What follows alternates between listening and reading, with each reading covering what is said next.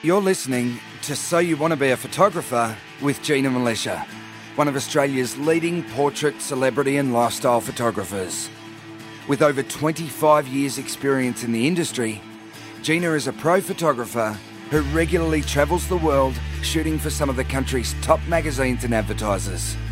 She is author of 4 best-selling books on photography, runs workshops and mentors aspiring photographers all around the world. In conversation with journalist, interviewer and budding amateur photographer Valerie Khoo, Gina reveals what it takes to build a successful photography business, provides a sneak peek into life behind the lens, and talks about her tips and techniques to get the perfect shot. Hello everyone and welcome to episode 51 of So You Want to Be a Photographer. My name's Valerie Khoo and I'm here with the possibly jet-lagged Gina Militia. How are you, Gina? Konnichiwa! How's that? Konnichiwa to you too. So you've come back from Japan. I just got back, yes. You've learnt the language. You've mastered the language, I see. 1 word, 2 words. Great. What was the other word? I can't remember it now. I can't remember what the word for thank you was. Okay, great. Ohio gozaimasu. That's pretty much all I know as well. Go on. You go for it, Val. So are you jet lagged? I'm jet lagged, yes. Oh goodness me! So tell us about your trip. Like what? Oh, I don't even know where to start. What did you have a good time? I had a great time. It was amazing. It was an awesome, awesome trip. I've got lots of stories, lots of stuff to share, but should we do some other stuff first, Val? No, I don't. I think we should get straight into, I understand you missed your plane. I did. I missed my flight home. See, the thing you got to understand, the subway in Japan, firstly, I reckon you need a membership to Mensa to work it out because it's very, very complicated. It's like there's like a million lines that all intersect and most of it is in Japanese. Yes. And so like we got to our apartment because it was me travelling and I actually had my son and daughter came along and 4 of their friends. So just give people an idea of how old your son and daughter and friends are. So my son is 21 and my daughter's 23. So I had a group of 20-somethings tagging along with lucky me. You. In Japan. Yeah, lucky me. But what's great is my son has actually lived in Japan and he's fluent in the language. Great. So Very getting in was easy. Like he got us on the trains and it was like really straightforward. So I thought getting home would be the same thing, but he wasn't with us. He's gone to the snow now. Oh, so dear. It was my daughter and her friend and I getting back and we had a midday flight on Thursday and we got to the subway because that's the best way to get to the airport and had a look on the map and I had an idea of which way to go and we all had an idea but we decided to ask just in case and we got given the wrong instructions. Right. And so we left with plenty of time, Val. We left our apartment at 7:30 a.m. to get a midday flight. Yes. And we found ourselves, this is peak hour. Oh, God. We found ourselves on a local metro train instead of the fast train. And so what happens at peak hour is and we've got our bags, right? So we got on, it wasn't that crowded, it was packed, but it wasn't that packed. Get on, but every stop, 5 people get off, 500 get on, right? So you are packed like sardines. It's not good if you like your personal space. Yes. There isn't any. And then we realised we were on the wrong train. And so then there was like this just whole series of getting on other trains. And it's not just a matter of getting off a train and onto another one. You've got to go up and down stairs. Oh. And my camera bag at some point broke. Oh. The roller, the handle came off. So I had to carry it. Oh, my God. Like carry it around everywhere. And so we're running up and down stairs through peak hour, getting more and more stressed, trying to work out if we're going to make it. Then we're on the phone to the airline going, can you wait? Can you hold the plane for us?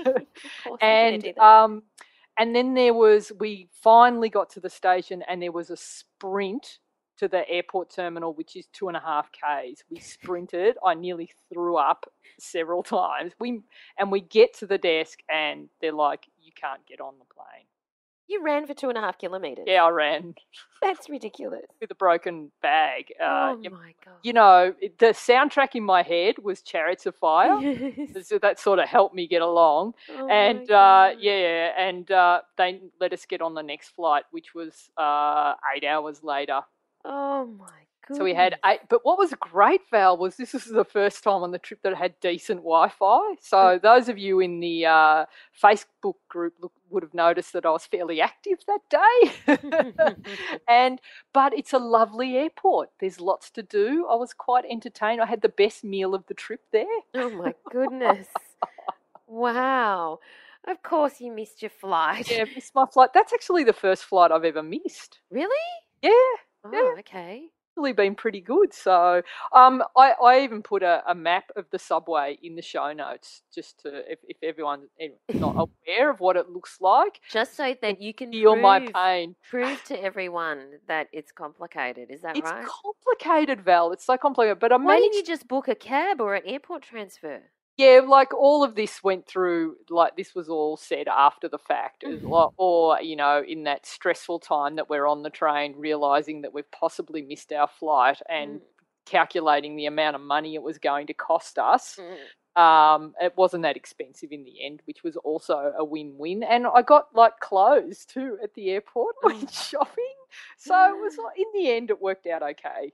Okay, so you had a dramatic climax to your trip. Yeah. Tell us, I'm sure people are wondering why in the world you decided to go with a bunch of 20-something. So they tagged along because, and I thought it's okay if it. So half of them had their own apartment, and I had an apartment with just my daughter and her friends. So that was pretty good because the apartments are tiny in Japan. Right. Yeah, so space is limited, and they're very economical in the way they live, and it makes you rethink the way we live here, Val. We've got too much space, I think. So, and I thought it was a good idea at the time, and it was. We had a lot of fun together. Okay, so a bunch of millennials basically heard that Gina Milicia was going to Tokyo. Was it Tokyo? Yes. And thought, oh, we'll come and we'll stay in your apartment. Yeah. So okay, they partied hard. I had one night out with them. We had a great night. We did karaoke, Val. Oh, what did you sing? I did a Madonna tune. Of course. Like a Prayer. Of course. And I did a Macy Gray tune. What else did I do? I did a couple of others I can't remember, but it was a good night. It was good. It's good fun. Well, we have to do it, Val. Karaoke, no problem. Yeah. Well, before we get on to the topic of this week's episode, which is all about shooting in Japan and especially your adventures in Japan, we've got to give a big shout out, don't we, to Mandy Miller. Oh my goodness. Now, Mandy Miller is in the Facebook group, and for those of you who aren't in it, please do join us. It's free. Just search for So You Want to Be a Photographer podcast community on Facebook. And this is where we upload our hashtag Gina Challenge and just upload photos generally that we're particularly proud of or we'd like feedback on. But one thing that Mandy Miller did over the last week, just had me in stitches. Absolute stitches. I'd be bursting out laughing while on the train. Wasn't it incredible? Can you describe to listeners what Mandy did? So Mandy had the bright idea to create a series using Nutella in the shots. And last week's hashtag was waiting because we skipped an episode, didn't we, Val? Yeah. And so she had I think she was away for a weekend with a bunch of her friends. So she got all her girlfriends. With a bunch of her friends and a big jar of Nutella. A big jar of Nutella that constantly stayed full. It wouldn't be full if we were with her, Val. And she did all these incredible images, including the jar of Nutella. So the one I've put in the show notes is of one of the women doing a yoga pose, And the Nutella, she's using the Nutella there. It's in the shot. There's a shot of a jar of Nutella in the car. She's got at the beach. She had one balanced beautifully with some stones as well. Just so funny. And she's got one of a woman at a kitchen bench with, a choice of carrots and avocado or a pineapple, but also her other choice is Nutella and gin. Yes. And she's also got a shot of a woman who's reading a book at home on the sofa with a cup of coffee, and the Nutella is next to her, and she's got her arm around the Nutella, and she's looking lovingly at the Nutella with a spoon in her hand, just ready to get it. So, incredible stuff. There's also an iconic shot, really, of the famous sunbaker shot, and it's a woman in that famous sunbaker pose, but and looking off to the side, and of course she's looking at a jar of Nutella. So it's just brilliant stuff. Thank you so much, Mandy, because you just kept us amused for days every time you uploaded a new photo. It was just incredible. Well done. But apart from Nutella, you have an interesting link to share with us, correct? Yeah, so I was on the Petapixel website, and I found an amazing video from a veteran fashion and portrait photographer by the name of David Turner, and he talks about the idea that every photo that we take is actually the result of like 100 little decisions that are made correctly to get that great shot. You don't just get an amazing shot by just, seeing something and photographing it. You've got to make all these little decisions.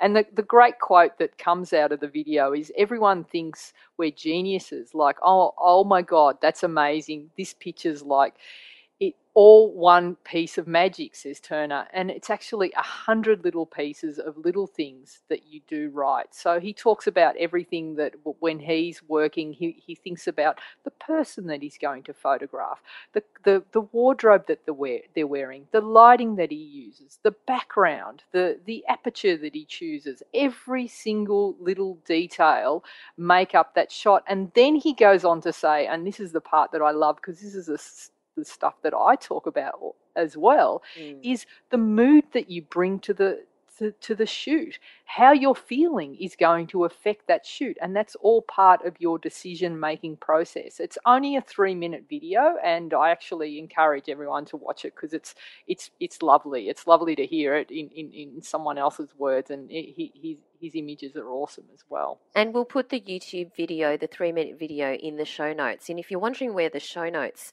are, they can be found on Gina's website. So that's ginamilicia.com.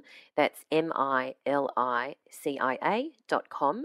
And also, if you are new to this podcast and you're also wondering why we are waxing lyrical about Nutella, it's because it's the love of Gina's life. Yes. So, and people in the Facebook group know that. And they pay homage to Nutella, probably because they know Gina would like it. But we want to give a shout out to Carol B. Bay, who very kindly left us a 5-star rating on iTunes. Thank you so much, Carol. And Carol says, I have been listening to your podcast for about 6 weeks now. I am a 58-year-old nana that has a fascination with taking photos. I have a Canon D70 and my favourite lens is the 50mm, which I use to take head, hand and feet shots of my growing grandson. Keep up the great work and would appreciate any tips. So thank you so much, Carol. Really appreciate that you took the time to do that.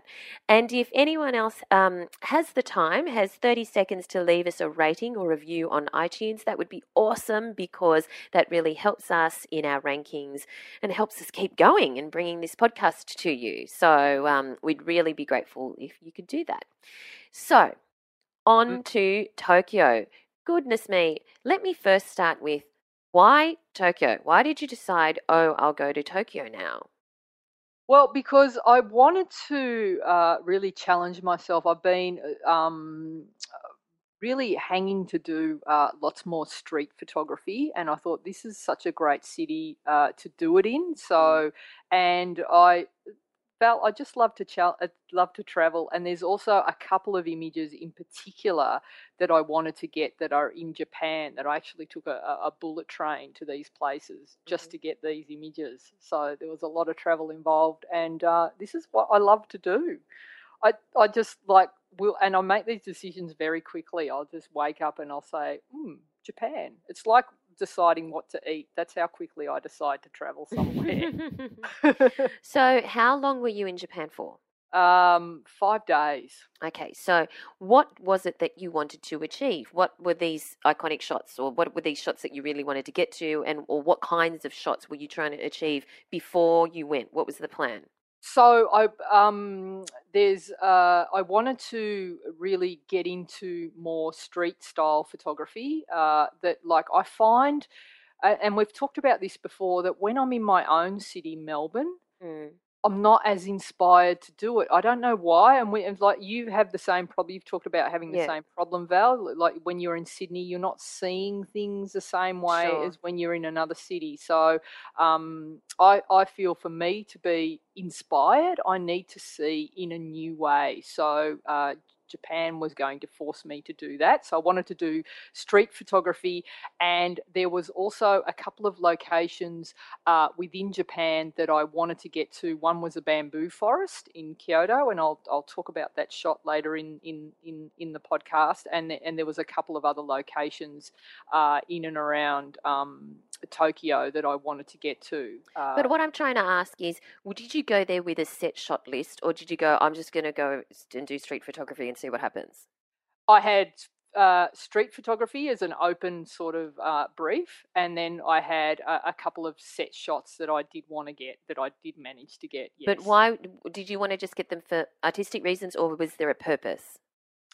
It's for artistic reasons, and there was actually a couple of shots that I needed to get for my book as well that I did get while I was there. So, and I guess the book was the main reason that I was going, but the rest was also, the just because that I've talked about before as well. Sure. Awesome. I love how you go on these sort of creative dates with yourself that last 5 days in a whole other hemisphere. So it's fantastic. And it's so good to do. And the creative dates are things that anyone can do anywhere. It can be a matter of going to the next city right next to you and taking the time. And because when you're working, it's hard to just say, I just want to shoot all day. But if you can block out some time, even if it's an hour or half a day, to say, I'm going to go somewhere new, maybe a train stop away or to the next city or to another country, and just shoot, I think it's a great thing. So I must admit that when I travel, even when I just travel interstate in Australia, which is super easy, I always think twice about what I bring with me, because I hate lugging things unnecessarily around. So let's talk about gear. What did you lug with you on the plane, and what did you lug with you on a day-to-day basis generally? Okay, so I deliberately made this as light as possible because I know I've been to Japan before, and I know that as a city, it's like, to get around, the best way is to take the subway and the trains. But it's the kind of the way it's set out. It's not made for lugging lots of gear around. So there's lots of stairs, So we found on the dash home to get the plane that I never want to do that again. But it's like you've got to lug stuff around. So it's best to travel as light as possible. So I know when I went to Cuba, I had more gear with me because I was focused on lighting shots. But this time, I kept it really, really light, and I ummed and ahed a lot, but I actually left it. I had the tripod packed, and at the last minute, I took it out. Which is a really? tough decision for me. Oh, yes. my God, yeah, because you always shoot on tripod. Well, not always, but a lot. And the thinking was, it was going to be too heavy. I don't have a carbon filter tripod yet. They're quite expensive. They're about $500, I think, to buy, and they're about a kilo and a half, which is nothing. And they pack down so that you can actually have them in your day pack if you want, or take them as carry-on. And I don't have one, and I want one. And Slick is the brand name that's made in Japan. and I thought I'll buy one over there. A tripod? Yes. Okay. I thought to buy one over there. So I left my tripod at home, and then when I decided I'd leave my tripod, then I left a few other things. So in the end, I travelled with my Canon 5D Mark III, which is the lighter of my two pro bodies, Mm-hmm. and one lens again. Wow. Do you want to guess which one? 50 millimeter. No, the 24-105, which is my favourite all-round travel lens. Okay. Because you've got the option of shooting wide for landscape, Yeah. but you've also got the 105, which is perfect for portraits, and then everything in between. Yeah. It's not my fastest lens. The widest aperture is f4, but it's plenty. And the way DSLRs are made today, you can crank up the ISO, and in a lot of these shots that I took, I really pushed the ISO to the extremes because I was shooting in very, very low light, and it handles it beautifully. Yeah. I did take a speed light and a couple of pocket wizards. I also had a small softbox, which is probably only 30, not even 20 centimetres square, so just a tiny one, and a reflector. I did have a little light stand, and that was all in a small roller bag. I also had a backpack to transfer everything onto when I was walking around. So really, for me, very light kit. So is everything you just said then, is that what you took around with you on a day-to-day basis, or did you make a judgment call depending on what you were going to shoot that day to leave some things at home, in the apartment? Yeah, so I would think about where I was going and what I would need, and sometimes I left some stuff behind. So I didn't always have a flash with me. Sometimes it would just be the camera, and of course there was CF cards as well, Val. Yeah, of course, and a laptop. I also took and that. So when you went shooting, did you have a bunch of millennials following you around, or helping you as assistants, or did you go off on your own? No, the deal was no. You guys go do what you need to do, and I'll meet you at the end of the. So we usually met at night for dinner. Right. Okay. So I was left to my own devices to go and shoot. You mentioned that you wanted to sort of you told me previously, get a little bit out of your comfort zone, do more street photography. Were your aims achieved? Yeah, I did. So, yes. So on the first, so what I like to do is usually the first day that I arrive in the city, I try and get up as early as possible because I want to watch the city wake up. It's not your favourite thing to do, is it, Val? No. So one of the first things I actually did on the day that I arrived in the afternoon is we were staying in Shibuya, which is it's famous for its 5-way intersection. I think it's the largest intersection in the world where people cross over. I think it's the famous scene in Fast and Furious. Oh, is it? Yep. And there's a hotel there called the Shibuya Mark City, and you can actually, if you walk in very coolly and walk past reception and take yourself up to the 35th floor, you get an amazing view of the intersection. And I actually did a time lapse. Oh my goodness. Of that intersection, and if I could work out how to upload that into the show notes, I will. And it looks really cool because it just looks like thousands of ants crossing the road. Yeah. So that is one of the best vantage points to photograph that intersection. So I wanted to capture it as bird's eye. Yeah. But then the next morning, I went back there very early, and it was practically deserted. And what I loved about the intersection was it's really graphic. So you've got the white lines and the black road, okay, and then it's backlit from where I was. Right. And so I had a go at shooting in a style that is very, very different to how I shoot. It's almost like I was shooting in colour, but they look like black and white. Right. I did a lot of shots where I was just trying to capture the shadows cast by the sun, and just try and give the illusion of the businesses of the intersection and create some graphic shots. So I was really happy with what I got with those shots, and very, very different to how I shoot. So I was exposing for highlights rather than shadows. So you get these, like, there's not a lot of detail in the shots. So, with any of the shots that we're talking about in this episode, we're going to put them in the show notes if you want to have a look at them. But one of the things that you mentioned to me, Gina, was that in terms of what you were trying to capture, you kind of had three main themes going on. Is that right? What were those three themes?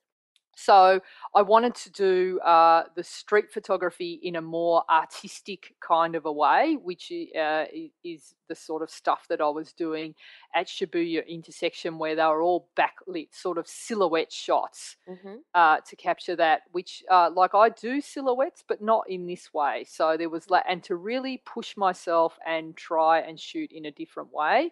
The second style that I wanted to shoot in was to try and do some sneaky street photography, and that's where I set my camera and pre-focused and locked off the focus, and I would be shooting at, say, an aperture of about f8, which I knew that if I just aimed the camera at someone, chances are the shot would be sharp, because you've got like a lot more leeway in the aperture there. Yep. So I was doing a bit of that, and then I wanted to shoot, obviously, in the style that I normally shoot in, which is to actually approach people and do some portraits, but also do some lifestyle travel photography, and that's in a style that I normally shoot in.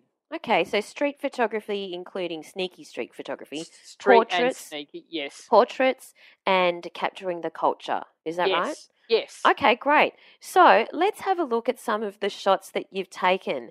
Now, one of the first shot that is in the show notes is actually in the Shibuya intersection, and it has those and it has those really graphical lines, and it's got someone on a bicycle riding across them, but the shadow coming from the back, so that the shadow is cast onto the graphical lines. But the graphical lines, because like a pedestrian crossing, takes up 3/4 of the shot.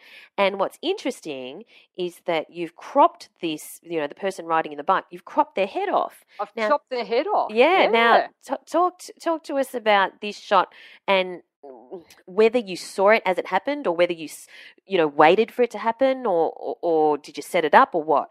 So I found that intersection, and I noticed the light, and then I saw how the shadows were working, and I took a few shots where I exposed correctly, didn't like those, and then I really started pushing the exposure and just going, what happens if I just expose for the highlights, and you get this that beautiful silhouette going on and all the shadows. And then what I did is I got down very, very low and waited for people to come into the frame.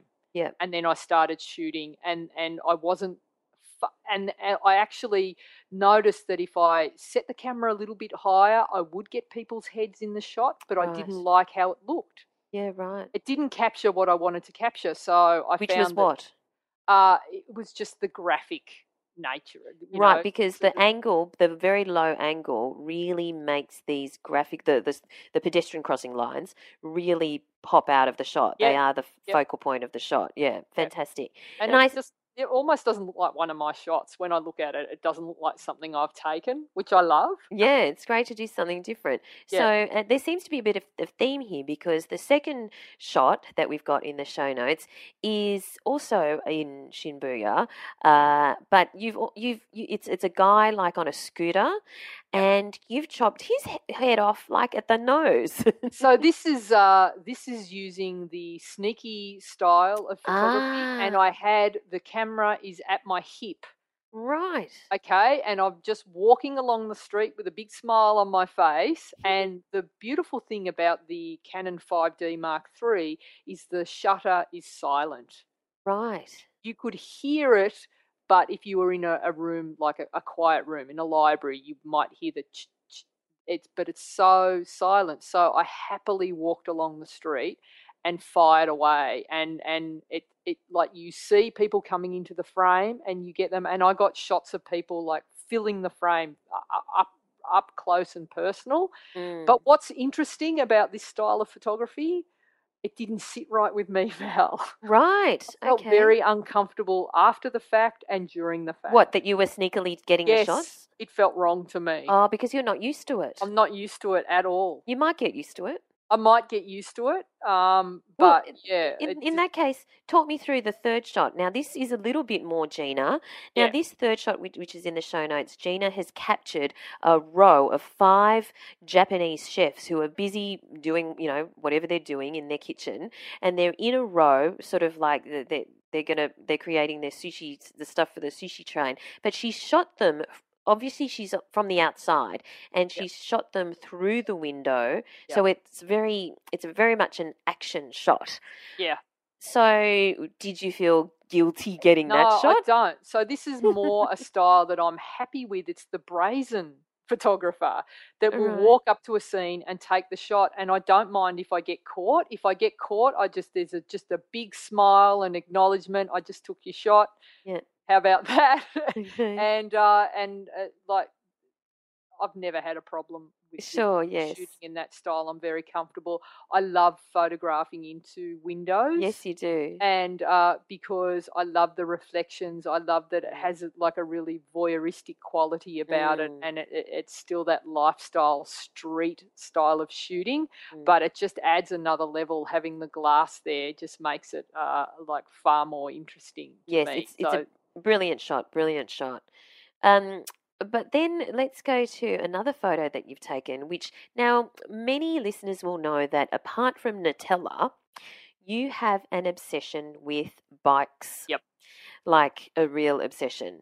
Yes. And to the point where it's quite unusual how many photos of bikes that I've seen of yours. And it's like every available opportunity you take a photo of a bike, even if it's a not attractive bike. But no, I won't take photos of ugly bikes, Val. I only take photos of good-looking bikes. But if you want to photograph bikes, Japan is the place to go because there's literally thousands and thousands of bikes. So I was in my element. Yeah, there. I bet. How did you cope? There's so many I was bikes. Just like, oh my God, another bike. So yeah, I just. You would have OD'd. I did. It was beautiful, and they're a beautiful bike that they ride around in. There's this great shot of a tunnel. It's like a tunnel that's a walkway. Obviously, there's a train track or something like that going over the top, but it's a tunnel. But it's both sides of the tunnel are full of bikes being parked there because people obviously must park their bike there and then go catch the train or something.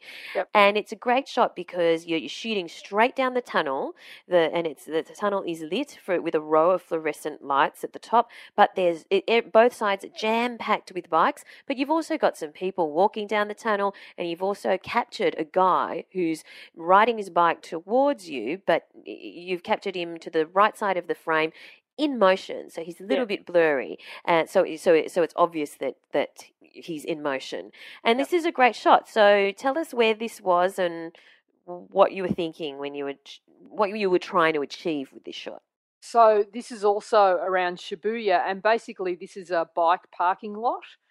So it's under like an overpass, and so I saw that, and the tunnel itself looked great. I actually did some shots just with the bikes on their own and no one in them, but it didn't have enough life, Val. Yeah, flat. So I positioned myself at the end of the tunnel, and I just waited for action to happen, yes. and the right person to ride through. There was like a couple of occasions where someone dressed like who just looked perfect for the shot would walk into the frame, but then 400 other people would also walk in the frame, and it was just like it wasn't working. So I was just waiting for those moments, and I deliberately slowed down my shutter speed so that I would get that motion of the guy, so that it just gives that shot more life, that you've got that movement, the motion blur happening. And I used I've actually created a new preset which I'll share on the newsletter I've got to come up with a name, but it'll be a Japan preset. What's the overall look?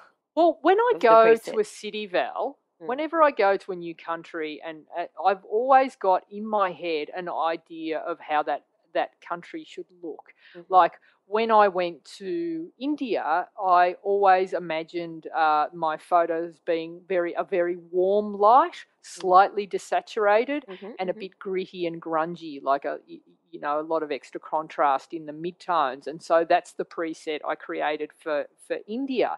So Japan, to me, for some reason, in my head, I'm stuck in that post-war 1940s vibe. Oh, of yes, I Japan. know. And that's what I was seeking out when I got out of the city and started traveling around the country. That's the sort of Japan that I wanted to capture. And so that's the preset that I developed. So I'll come up with a name, and in one of the next newsletters, I will share a preset for everyone. So and of course, these are Lightroom presets, which Gina has actually created. She's got this recipe for a number of different Lightroom presets, which all have different looks.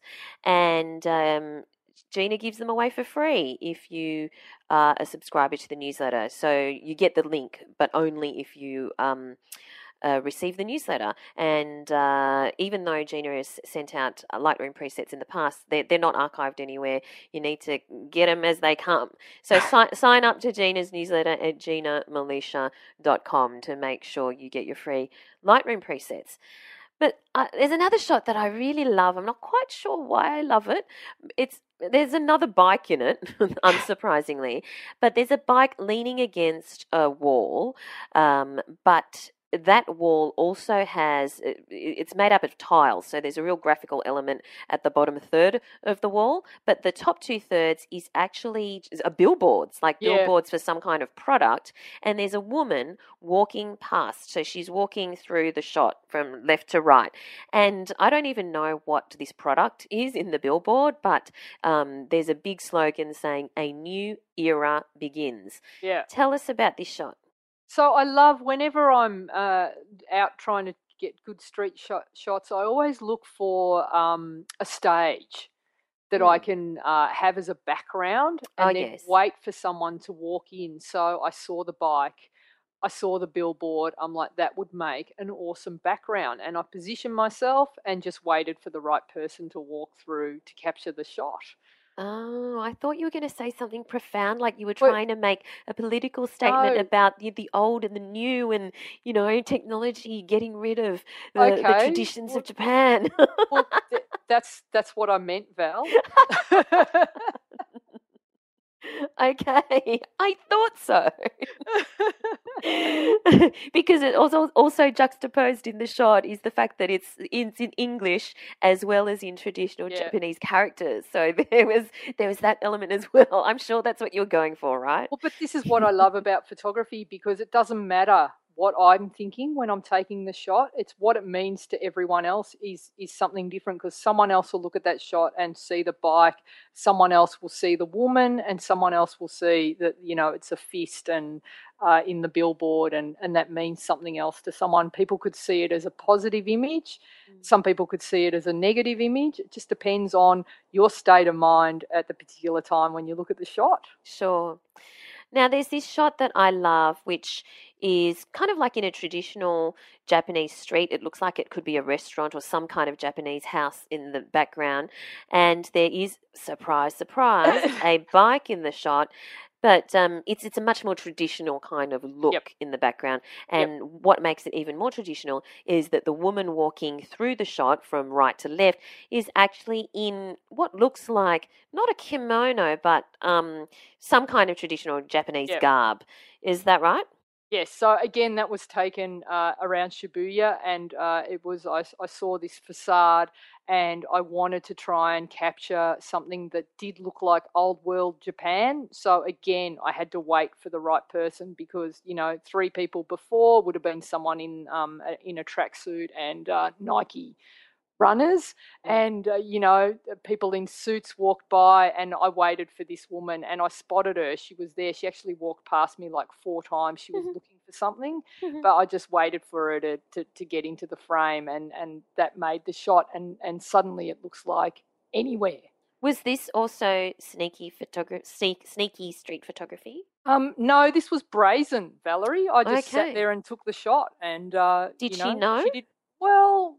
She saw me standing there, so I'm sure she wondered what I was doing, but I think she thought I was photographing the building Yeah, right. rather than her. Now, what I love about these shots is that you really, really got this element of graphical lines throughout a lot of the shots, and even in this shot which is a sort of older Japan with this woman in traditional garb walking through, you've got the slats of the window going horizontal, and then right next to it you've got vertical wooden frames of the doors, wooden I don't even know how to describe it. You've got a door with lots of vertical lines going down.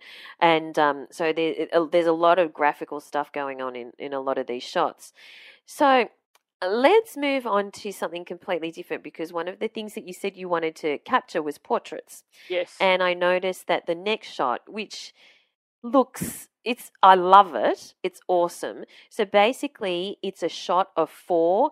They look like 20-something. I don't know how old they are, but young male Japanese guys in very, hip, trendy Japanese type gear with like the latest high top sneakers on. Yep. They've got a couple of them has got bandanas. They've got really trendy clothes on, and they're standing on, surprise, surprise, a pedestrian crossing. So it's a little bit Abbey Road, but they're front onto camera, and in the background is a street scene of what looks like a very busy shopping street or something like that, with lots going on in the background in terms of signs and banners and things like that.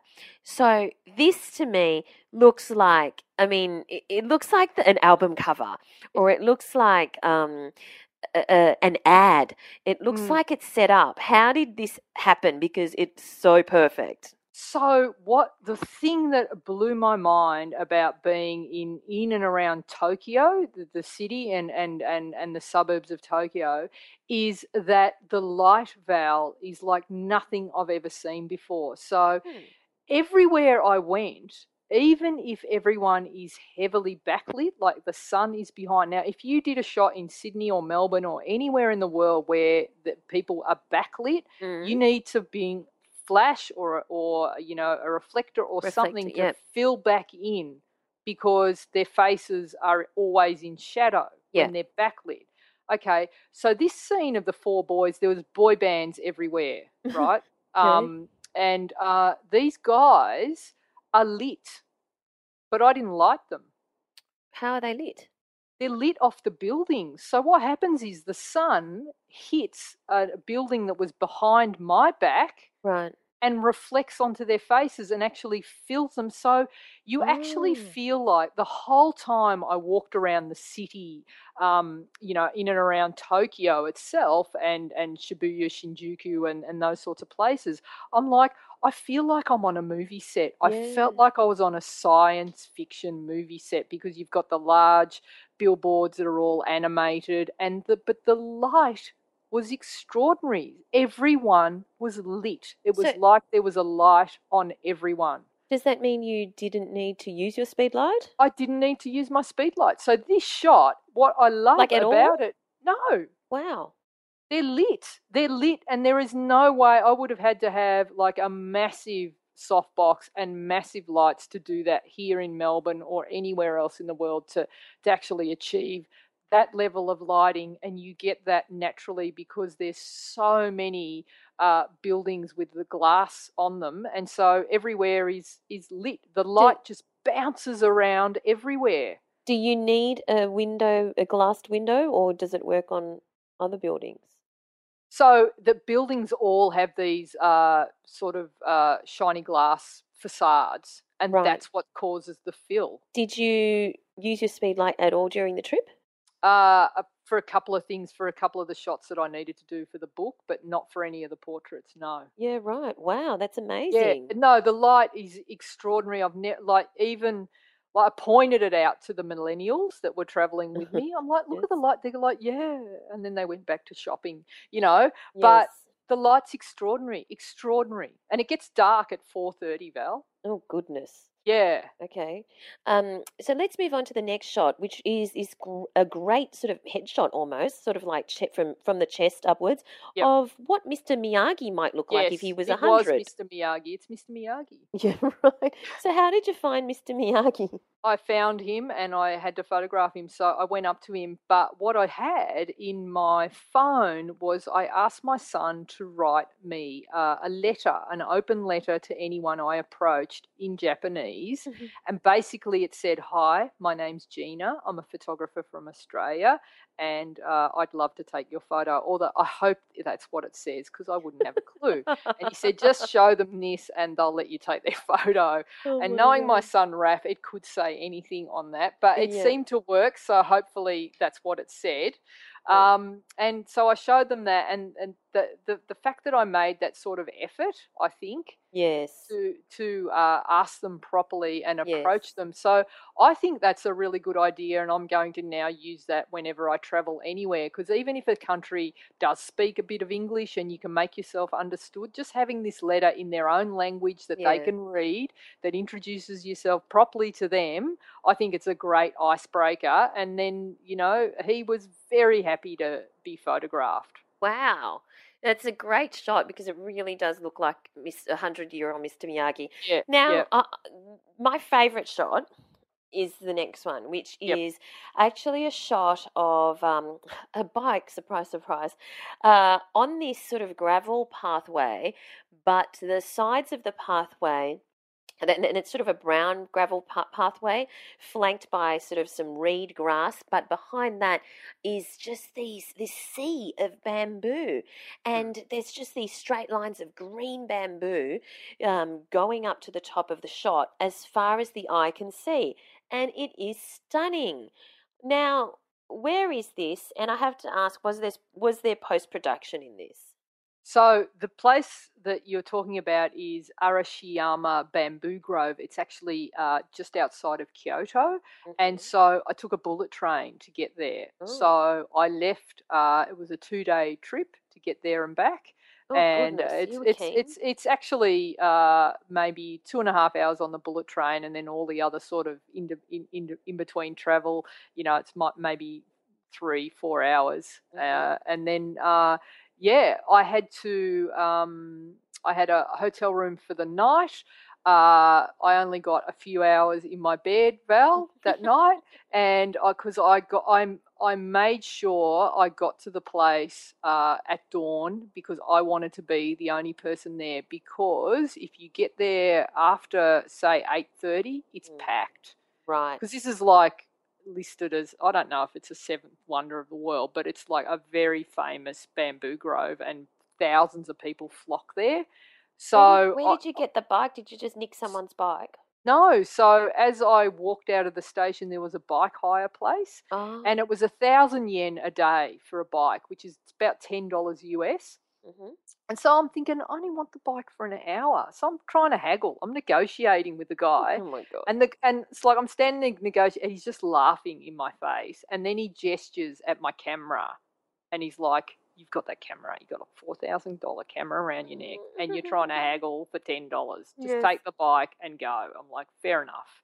So I rode there, and it was such a beautiful ride. And I got there, and I had the whole place to myself. And then I'm like, I've planned the shot. I always wanted to have a bike there because, like, on its own, it's still spectacular, but I needed the bike in the shot. Yes. And so, and the light, there's a shadow on the bike. That's from the sun rising. That's hitting the bike and leaving a shadow on the path. It's still fairly dark. So, and I didn't have a tripod, Val. So I actually got down on the ground and used my knees to brace. And that's how I got the shot. But the interesting thing was that other photographers started to arrive who had the same idea as me. But rather than wait for me to finish the shot, they just took my shot. As you do. They're like, oh, great shot. And so they all just went for it. And so there's probably going to be a few others of those shared around the world as well. Okay. But that was an awesome experience to be able to go there and be the only one there and have the whole place to myself and be able to get this shot. I was really happy. So my other question, which was there post-production done on this shot? Because the colours are just intense. So that shot that I've put in the show notes, I did shoot with my big boy camera, but that's an iPhone photo. Wow. So edited in Snapseed. Right. Edited in Snapseed. Yeah, love Snapseed. Yeah. Brilliant. Okay, and you've got this great shot, which is kind of at night, I think, just it's on the street somewhere in Tokyo, and it's a geisha, but it's a back of the geisha. She's walking away from the camera. So that's Kyoto as well, Okay, and Kyoto. the old town. So this was where I was staying to get that bike shot in the bamboo grove. Okay. I wanted to photograph a geisha, Val, while I was in Kyoto, and the shot that's immediately up.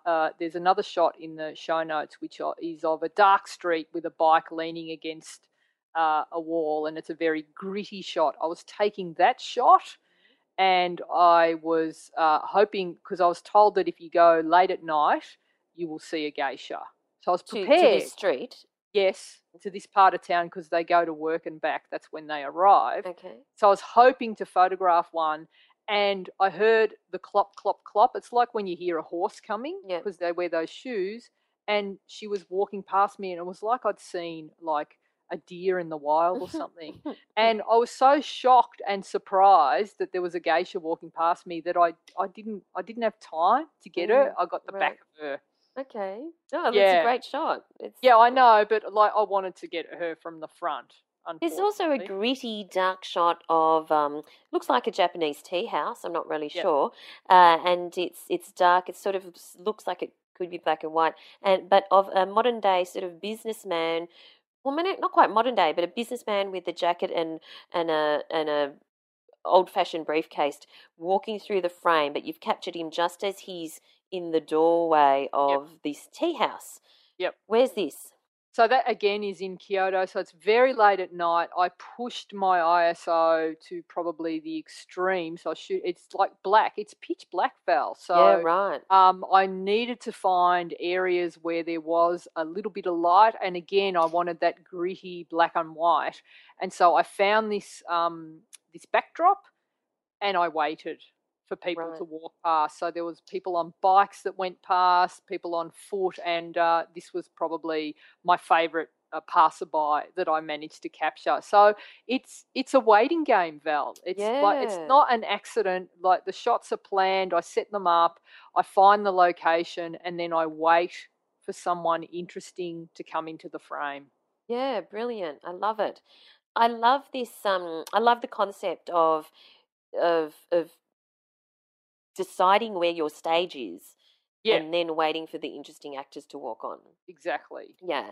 There's a great shot of looks like a little diner or a takeaway, and the chefs are inside and they are doing what chefs do, and people are all seated on stools around the bench having whatever it is that they're having. I love the colours in this shot. So that's the preset, Val. That's the Japan preset. That's the one that I've come to. That's how I see Japan. Yes. That's to me is this place is called Memory Lane, and it's in Shinjuku, and which is around the Tokyo area, and it started in sort of the 1940s, and everything is basically as it was back then, and it's a tiny little alleyway, and all the restaurants seat about up to 6 people, no more, and so they look like that, and that's what I had in my mind's eye when I wanted to capture this sort of place. So well, I have to say I love this Lightroom preset. So everyone, you're gonna love it. So make sure you sign up to the newsletter so you can get it. And there's also a great portrait, sort of like from the hips up, of just a sort of maybe 60-year-old Japanese gentleman. Would that Yep. be right? Just Yeah, looking he's probably 80, Val. right, possibly, yes. Yeah. And the background of the shot, it's kind of a laneway with some red lanterns and some um, red leaves in the background. It looks fantastic. So that's that same laneway. So very narrow laneway. That's Memory Lane. And I found him in one of the little restaurants. Showed him the iPhone with the note on it, and he was very happy to come. And then I gestured for him to come out in the street. Now I did have some help. I think the reason he was happy to come out for this photo is the fact that I had 4 gorgeous girls with me, and I'm gesturing come out into the lane, but they happened to be standing there, and he's like, "Oh, go and be in a photo with them." Sure, he ran over, and so they all had a photo with him, and then I asked him to pose on his own. So it does help. Were they the millennials? Yes. Okay. Yes. So, he was very happy to pose. And then I actually directed him. Of course, he didn't speak any English. And I wanted him to. I've got this series that I've got an ongoing series of octogenarians staring down the camera. In like the Dirty Harry pose. Dirty Harry from around the world. So he's my Japan version of that. And so I wanted him to be standing with his feet shoulder width apart, hands in his pockets, and I just wanted him to stare me down. So the way I got him to do that was I couldn't tell him, I did it myself. Yeah, great. And he copied it. This is awesome because this is an iPhone image also edited in Snapseed. No, that's not an iPhone image. Oh, that's not? Yeah. It's the bike shot above, which is an iPhone image, yeah. Okay.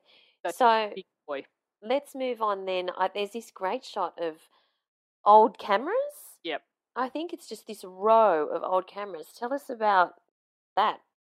If you are antique shop or? If you're into old cameras, Japan is a great place to visit. Tokyo in particular, there are camera stores aplenty that have Leicas and Yashicas and Mamiyas and Nikons and all old cameras, and just thousands of them. So you can actually get a bargain if you find the right place. You can get one fairly cheaply. There's a lot of them. If anyone's interested, there's a link to a blog that someone else has written with a whole list of all the different stores you can go to. But that was in itself, that was quite an experience to see all those incredible cameras. It was amazing to see. So before we wrap up, what are your top tips if someone's going to Japan, they want to do some photography? What are your tips from a pre-planning point of view? What are your tips for, practical things to think of while you're there?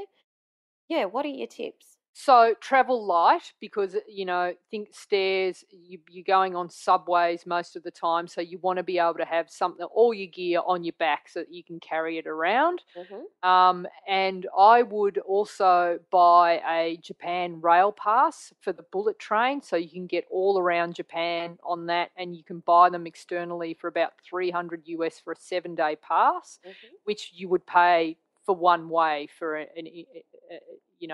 trip if you were buying it in Japan. Oh, so you're saying buy it while you're in your own country. Buy it from your own country and, mm-hmm. 7 days unlimited travel for $300, and you can also use it for some of the metro. So that's another tip.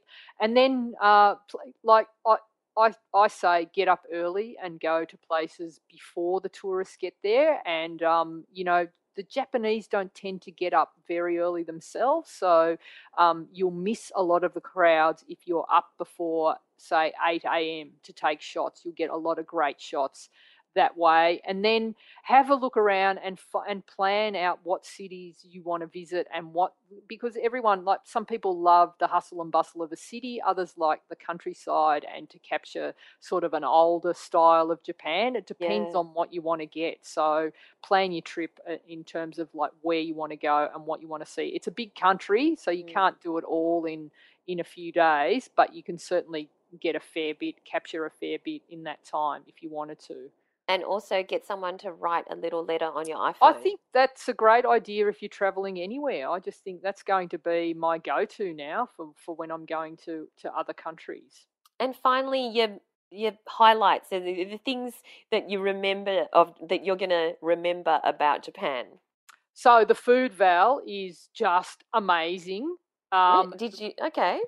Yeah. So we Did you eat a lot of spent sushi? time. Not sushi. It was more sort of soba noodles and that sort of thing. Uh-huh. What I did indulge in a lot is like they're into their green tea, and they make yeah. green tea chocolate, green tea Oh. ice cream. Oh yeah. I got into that big time. I loved it. The one thing I noticed, if any food photographers are listening, the food photography in Japan actually sucks. It's so bad, and they use it a lot to display the food so that people can see Oh what they yes. can order. It's really, really average. Like, it's not even average. It's like most people with an iPhone could take a better shot. It's just Okay. awful. So there's an opportunity there if anyone wants to take shots. And the other thing I loved, Val, coffee in a can. Coffee in a can. Coffee in a can. So you go vending machine. Is it hot? Yes, you can have hot or cold. You can have iced or you can have hot. That's bizarre. Yeah, so every morning we got a coffee in a can. And the other benefit of that is if it's really cold, you just put it in your pocket and it keeps you warm. Was there Nutella in Japan? No Nutella. But there's an opportunity there. They could make a green tea version of Oh, Nutella. gross. But anything like you could get Tim Tams with green tea, Kit Kats green tea, gross. green tea. I loved it. Loved it. Okay, well, what do you think our hashtag Gina challenge should be this week? While you're thinking of that, for new listeners, every week we have hashtag Gina challenge, and what we do is we have a different theme each week, and then we upload our photographs into the Facebook group. So that is, where you just search for So You Want to Be a Photographer podcast community on Facebook. And as we mentioned at the top of the show, last week's hashtag was waiting, and that was where the great Nutella series that Mandy Miller did came to the fore. But and also, if you're listening to the back catalogue of this podcast and you might be listening, there might be a different hashtag Gina challenge. That's fine, because then you just go hashtag Gina challenge, hashtag backlit, or hashtag black and white, or whatever it was, just so we know what you were trying to achieve with that shot.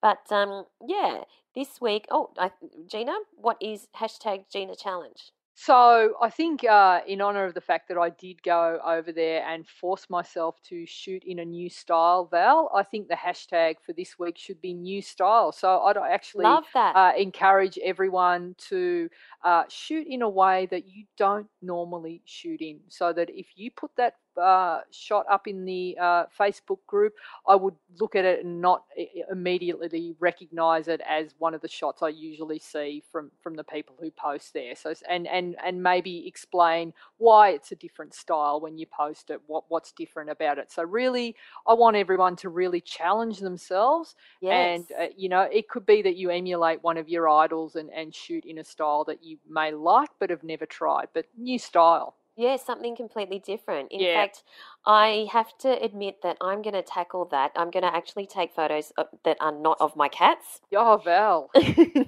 Wow. And I need to get some of your advice on that. Because, as you may know, I have started to train in a MMA and cage fighting gym. And they have, I've asked them, is it okay if I just, come and take photos? And so I'm really excited about that, because I've never really done anything like that before. Yeah. So, and maybe we should do a theme, like a good topic for another podcast. Might be something to do with, body shots or fitness shots, or, Sure. we've touched on it, but not really had a whole episode on it. But what I'm keen to do is, really get in there, and because there's great lines because of all the boxing bags. There's great graphical stuff happening because of the cages. So I'm going to pick your brain on that so that I can try a new non-feline style. Awesome. Wow. All right. Well, that brings us to the end of this week's episode. I loved all of these pictures of Japan, and always love hearing about your adventures. Have you recovered? What are you doing this week before we speak again? No, haven't recovered. So, because you got back yesterday. Just got back. So basically, I've got to unpack and wash undies and things like that. And then I'm shooting this week. I've got a cover shoot with a couple of elite athletes on during the week, and I've got some shooting to do tomorrow, and we're filming, and it's a big week. What are you doing, Val? Aside from, are you doing the cage shoot this week? No, not this week, because I need to download your brain first. Right.